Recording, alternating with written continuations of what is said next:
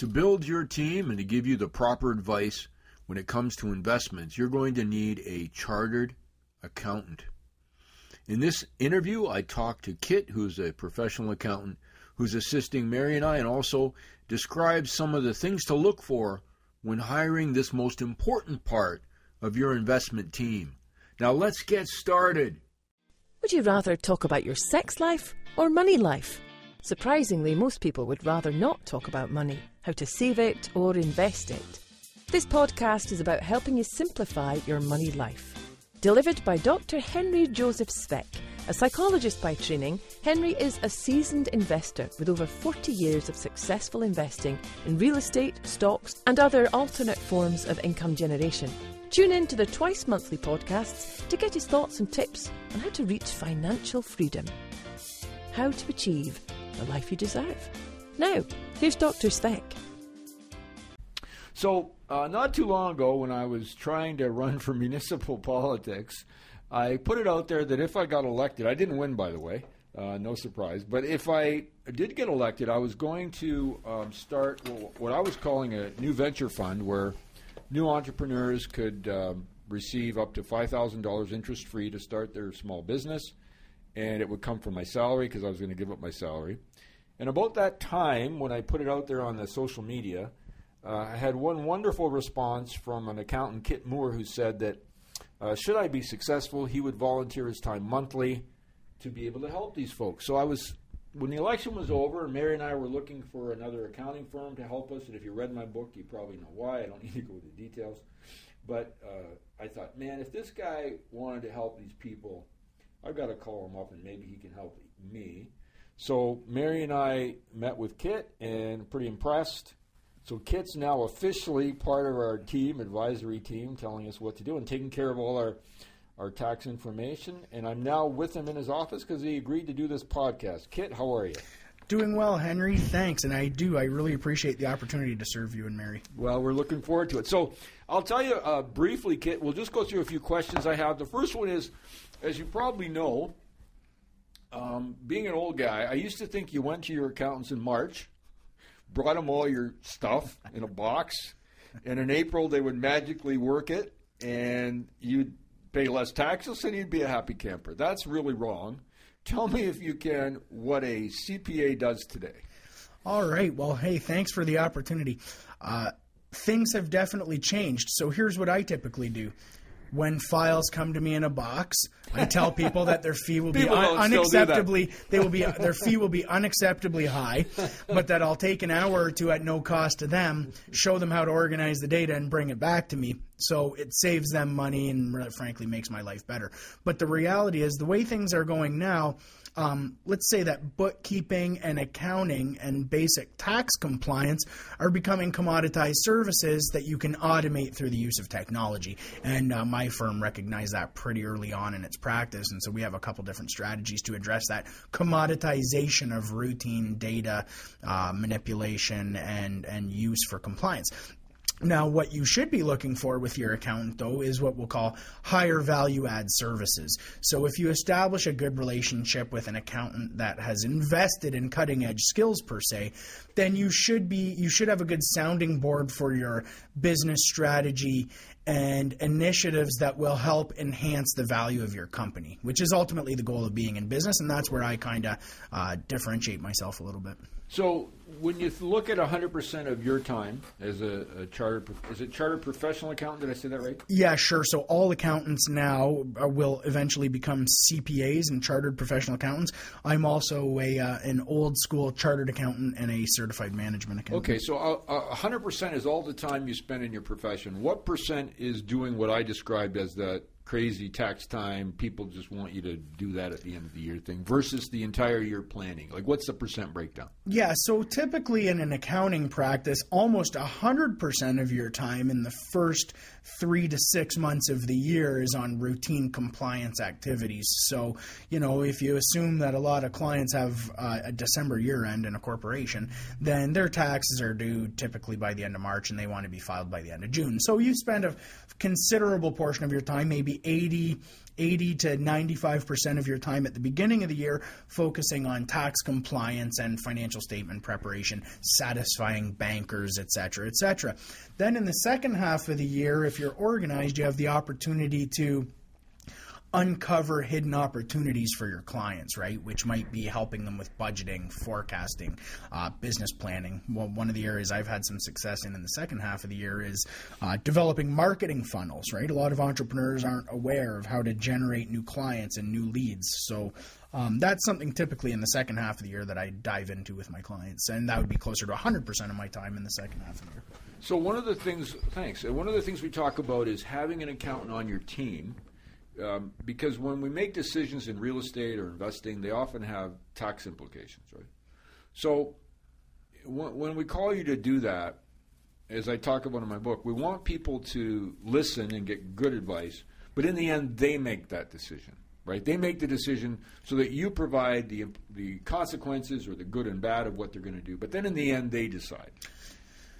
Yeah, absolutely. In my practice, what you see a variety of entrepreneurs, right? So where someone's been in business a little bit longer and has invested in their skill set and become more informed, I'll typically lead them down a path of having them make a decision. Some certain clients in certain sectors prefer to have a very clear decision spelled out for them. But you're absolutely right. At the end of the day, I'm kind of an outsourced part of your management team. And I always say responsibility for results rests with management, right? Because I'm outsourced, you really can't discharge your responsibilities as the president of your own company. Right. And I think the other part to it is as the entrepreneur or the investor, you want to realize that you're taking responsibility for that decision. So you can't blame your accountant or your lawyer. You have to you have to own that. But you have to make that decision with all of the expertise that you have. See, one of the things I find difficult for particularly young entrepreneurs and business owners and investors, and particularly the higher the education, like doctors, lawyers, people in my profession, if you're really good at one thing, you think you're good at everything. So they don't want to listen to an accountant or even take the advice. Like that to me is very frustrating because you have to start by admitting what you don't know. Yeah, absolutely. Which is easy for me because I don't know much, right? No, so that's an easy route. What do we all really know in the big picture? But you're absolutely right. I see it too. And oftentimes, when we'll call those professionals maybe more assertive, when I deal with more assertive people, sometimes the options that come to the table for them or the degree of selections that they have are less because they've controlled the process so much that you haven't identified the opportunities up front. So there's a difference between a client that comes to me and says, here's what I want to do, bless it, versus here's what I'd like to accomplish. What should I be doing, or how should I look at this? That triggers a whole different thought process with me, right? So when I'm able to work with a blank slate, quote unquote, then oftentimes I'm able to look at it and say, well, here's a few different ways we could do this. But if you come to me and say, here's how I want to do this, well, really, we're into a compliance exercise where I'm just saying, okay, yes, you can do that, or no, you can't do that. So help me understand this, because when I think of accounting, like let's take a step back. Why did you become an accountant? I should have asked you at the beginning, but when I think of accounting, I think, oh, those numbers, man, and every time there's a federal budget, you've got a whole bunch of new rules they throw at you, and then you got a regulatory body that probably wants to make sure you dot every penny and I and all that stuff. What made you want to be an accountant? Well, let me start with why I didn't become an accountant. I didn't become an accountant because I love journal entries, okay? Trial balances and journal entries are really not my cup of tea. But that said, it's a base requirement for the job. And so something I learned, like you do in any profession, is that 80% of the work is just stuff you have to do, right? So why did I become an accountant? I became an accountant for the 20% of stuff that you don't per se have to do, but that you get to do. So the number one reason I wanted to become a chartered accountant was because I knew that as a chartered accountant, I'd be afforded a privilege as a trusted advisor to entrepreneurs. And so recognizing that chartered accountant really had developed the trust in the marketplace, it was a foundation for me to become an advisor to entrepreneurs. And my goal was always to be self-employed. I knew that becoming a chartered accountant would be a good platform for an entrepreneurial undertaking, but I also knew that it would earn the respect of my clients and give me the opportunity to advise them. And so that's really why I became a chartered accountant. Like I said, it wasn't the tax returns and the debits and credits. It was the fact that when you're trusted by a client, now you have the ability to help them with all these kind of value-add activities, whether it's strategic planning or, looking at your org chart, right, your management team, or looking at a forecast, right, where's your business going over the next 3 to 5 years. So that's why you got into it. But once you got into it, is that what it was like? Well, one thing I'll say is it's still 80% journal entries and tax returns, right? So, and this is a mantra that I wouldn't call myself an executive coach, but when I'm working with entrepreneurs, one of the things I tell them is, don't let people fool you. Business isn't necessarily sexy, right? Business is just hard work. It's just a way to, it can be fun, but that doesn't mean it's sexy. 80% of your day is just getting stuff done that needs to get done, whether it's what you want to do or not. So I'm still always comfortable, frankly, doing bookkeeping and doing journal entries, but really my practice, though the strategy is around helping entrepreneurs with higher value add services. So because this is called Strink Money Advice, let's switch to accounting money advice. How do you invest your money? Because I've talked about myself in all of this. What do you think is you don't have to give me details, but how does an accountant who's really smart in the whole tax business world, how do you invest? Well, thanks for calling me smart. Who knows if that's true or not. I mean, definitely book smart with respect to a few functions. But no, so what's my view on investing? And first of all, I think what's important to note is that everyone has to have an investment plan that works for themselves, right? It needs to work with your goals. It needs to work with your risk appetite. But insofar as my investment preferences are concerned, I'm not a big believer in public equity markets. So stock markets as we know them is not a place that I want to spend a lot of time. I'm a big believer in entrepreneurial risk taking. So you'd see me operating and putting capital and effort into private company opportunities, right? So my current strategy would be that I have a traditional accounting practice. I also have an investment that I'm working on in a venture tech type business, which we're looking to grow. And then I also am looking to build some investment platform in traditional businesses and investing in other mature private companies, so kind of typical industrial plays. So long story short, I actually, too long for today's podcast, I'm really not a big believer in the long-term viability of stock markets as an investment alternative. I really believe in private markets. I believe in entrepreneurial risk-taking, and I think that more people will go down that path whether they want to or not, and so I would advise people to be well-equipped for what I call the freelance economy. So we should disclose, how old are you? I am actually 38 years old at the moment, June 7th, 1980. God, I'm 62. So I've got the old man idea. So here's a question for you. How do you diversify then? Because I go back to the farmer I talk about in the book. A farmer grows corn, soybeans, wheat, probably has a couple other things. Back in the day, they would have had 10 things they did in case they had a crop failure, they wouldn't die, right? So in investing, what do you think is a form of diversification that helps you sleep at night? Sure. Well, it's an interesting point, Henry, because if we want to get, this is a money discussion, so if we wanted to get really technical, we could define diversification as placing your capital into investments that have a low correlation with one another such that over time you minimize what they call systemic risk and you're exposed only to investments, okay? So try to eliminate excessive investment risk. How do I diversify? Well, I'm not well diversified insofar as most of my time and energy goes into an accounting type practice, right? But if I was looking to diversify, I would say that good diversifiers are what we'll call direct real estate investments. And I say that because an indirect real estate investment is investing in something like a REIT, like a real estate investment trust. And REITs are, they're not good or bad investments. They're investments like any other, but they form part of the public equity markets, and I'm not a big fan of public equity markets. So I do believe in direct real estate investment in the right situation. So why don't you like let's take REITs, because I talk about those in my book and I believe in them to a point. I think you have to be diversified. But let's take something like, I don't know, Killam Properties. They have apartment buildings. They're kind of boring, but they're apartment buildings all over. what don't you like about a Killam stock because it's in the public versus private sector? Like, what bothers you or worries you? Well, so again, and it's not really specific to REITs, but in the broader public equity markets, I think what concerns me is that, for example, executive compensation, okay? When you look at governance, I think we're starting to see across multiple asset classes in public equity markets, regardless of the stock you're investing in. When you have CEOs making $22 million a year, even when the company's shareholder returns are negative and the earnings haven't grown in a couple of years, I think that raises some fundamental issues about governance.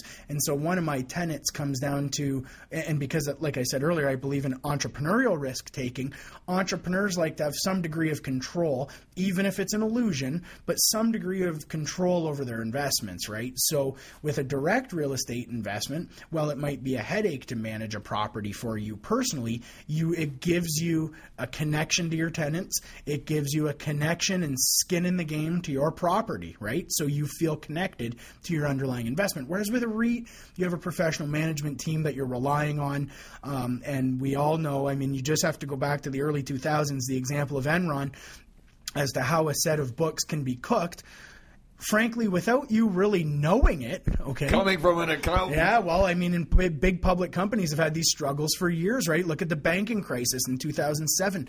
You don't fundamentally know what you're investing in with public equity markets unless you're spending a lot of time reading the reports, keeping up on management, and following the developments of the company. So let me ask you a couple final questions. I know you're busy and we're going on here, but let me ask you this.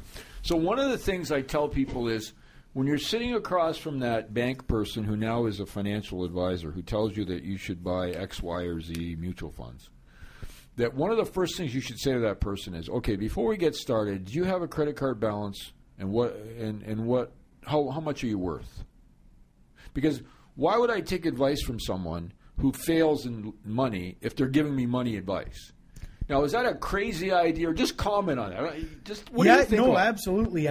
I think you want advisors that, let's just say you want advisors that reflect your values, okay? So if you're inherently conservative, you don't want to go out and get an eccentrically focused advisor that isn't going to listen to you. So, for example, I go back to know your client, right? I think that you're onto something, that someone should be able to manage their own affairs before they manage the affairs of others.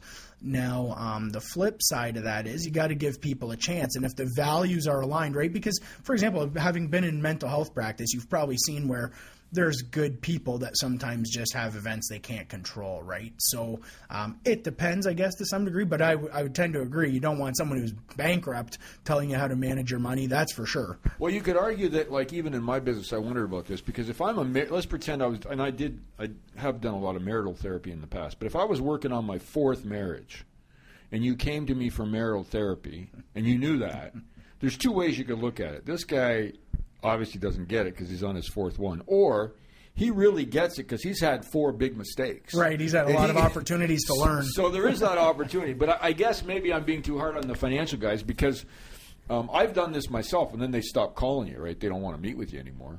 But I found that when it comes to money, it seems to help to be around people who have had some success, a little better than the coin flip. Yeah, absolutely. And let's be clear. There are good advisors and bad advisors, right? So it's kind of a buyer beware situation. There's no shortage of people in the investment community that don't have the abilities to be in that space. But then that said, there's plenty that do, right? There's some really good ones out there, too. So let's close with this one. I wanted to ask you this final question. So if you're sitting across from a young person today, or an old guy like me starting a business or getting involved in investing, let's say with starting a business, because that's really your expertise as an accountant, it sounds like. Or maybe I'm wrong, clarify, but what would be the advice you'd give them? How to get someone on their team if they're going to interview you or some other accountant for their team? So are you asking me, sorry, I just want to clarify your question. Are you asking me if someone's looking to hire an accountant, what questions should they be asking? Or? Well, this is specific to, because I recommend that on your team you have an accountant like yourself, a lawyer. Yeah. Basically, these are for the 1-hour phone calls. I'm not talking about the other stuff. I'm talking about the 1-hour sit down saying, I want to buy this building kit. Yeah. What's it going to do to me tax-wise? Yeah. Whatever. All the things you bring to it. Mm-hmm. And you want to have a person like that on your team and accessible. Yeah. And when I started earlier, Mary and I would sit down with our accountant, we'd sit down with a lawyer, and often we'd sit down with a real estate person that we, had dealings with, who would then help give us their opinion, and from that we would decide. Yep. So when people are making their team, when it comes to an accountant, what kinds of questions or what should they look for to get the right person, do you think? All right. Well, specifically with respect to hiring an accountant, one thing you've got to be aware of is that we really live in what we'll call a learning economy, okay? That the rules of the game change so quickly that you really need to be looking at someone's level of motivation, okay? It's not sufficient to look at your advisor and say, well, do they have a big business or a big practice? Well, they might, but that doesn't necessarily mean that they're doing the greatest work. For example, you can be in business for 50 years and have an enormous practice, but you may not have kept up on the tax regulations over the last 3 years. So as a quick example, in July 2017, the federal government came out with proposed changes to the taxation of private companies. They introduced some very complex legislation that advisors are still concerned about, and I would suggest that if your accountant is not keeping up on the complexity of these tax changes, that they really don't belong on your team in the first place. So what would you be looking for? In a nutshell, what you could ask an accountant is, how many hours do you spend in a year on professional development? So for example, in my case, I spend well in excess of 250 to 300 hours a year on professional development. That gives you a degree of magnitude. Obviously, it affects my earnings potential because that time isn't spent billing, but it also builds the balance sheet, quote unquote, right? It keeps my skills sharp and it allows me to serve my clients in the best possible manner. So how much time do you spend on professional development might be a real great starting point when you're looking to hire someone. Well, thank you, Kit. I just want to clarify too that when Mary and I sat down with you, I told the listeners why we came, and then when we came, you interviewed us and we interviewed you for this first visit, and I remember thinking to myself, this guy gets it. I can talk to him. I can listen to him. He listens to me. We're a little alike as far as maybe the ADD thing. I don't know. But Similar personality. But there's a lot of energy. He's a soul guy and transparent with his fees. I want to emphasize that. When you're talking to a professional, whether it be a psychologist, accountant, lawyer, whatever, they need to be transparent to you because you don't want surprises. You want to pay value for what you get, and you need to understand that value does cost, and you should pay for that because in the end it'll cost you that much more if you don't get the right value. But in this case, it was about a good match, I think, and we'll see. It's a relationship, mutual respect, and you build trust over time with consistent behavior. So that's one of the most important things, I think. You have to get your gut, and Mary is amazing because she has a totally different approach to things, and when her gut's right and my gut feels right, we generally think it's an amazing opportunity. Which happened when we met you. Yeah, absolutely. I had the same feel with you guys. And well, it's early. Now, I always feel, when I take on someone who's been in business a long time, has done pretty well for themselves, made investments, taken risk, and survived it all, quote unquote, I'm always happy to serve them. So just to disclose, Kit didn't know I was doing this podcast. I came here, we're going to talk about a couple other things, and I happened to pull out my bag and said, hey, you got 20 minutes? So he was very open to that, and that's part of his personality, why I'm starting to love working with him. I'll tell you a bit more information. It's Kit Moore, CPA. Here's his email address if you want to connect with him. Sure. And don't ask him for free advice, for crying out loud, because I hate when people do that to me. Just ask if you want to maybe connect or get a phone call and learn more. It's Kit, K-I-T, at Moore, M-O-O-R-E, CPA.ca. And he'll respond and happy to talk. His phone number is 519-397-5500. It's not a paid ad or anything. I just think that if you're listening to this podcast, it's because you're into this, and I think you need to get some good advice or at least get someone who can maybe steer you in the right direction. I'm Henry Sveck for the Shrink Money Podcast. Have a great week. Talk to you again next time. You have been listening to the Shrink Money Advice Podcast with Dr. Henry Joseph Sveck. Remember to pick up your copy of Dr. Speck's latest book, Shrink Money Advice, on Amazon.ca or the audio version at awesound.com. That's AWEsound.com.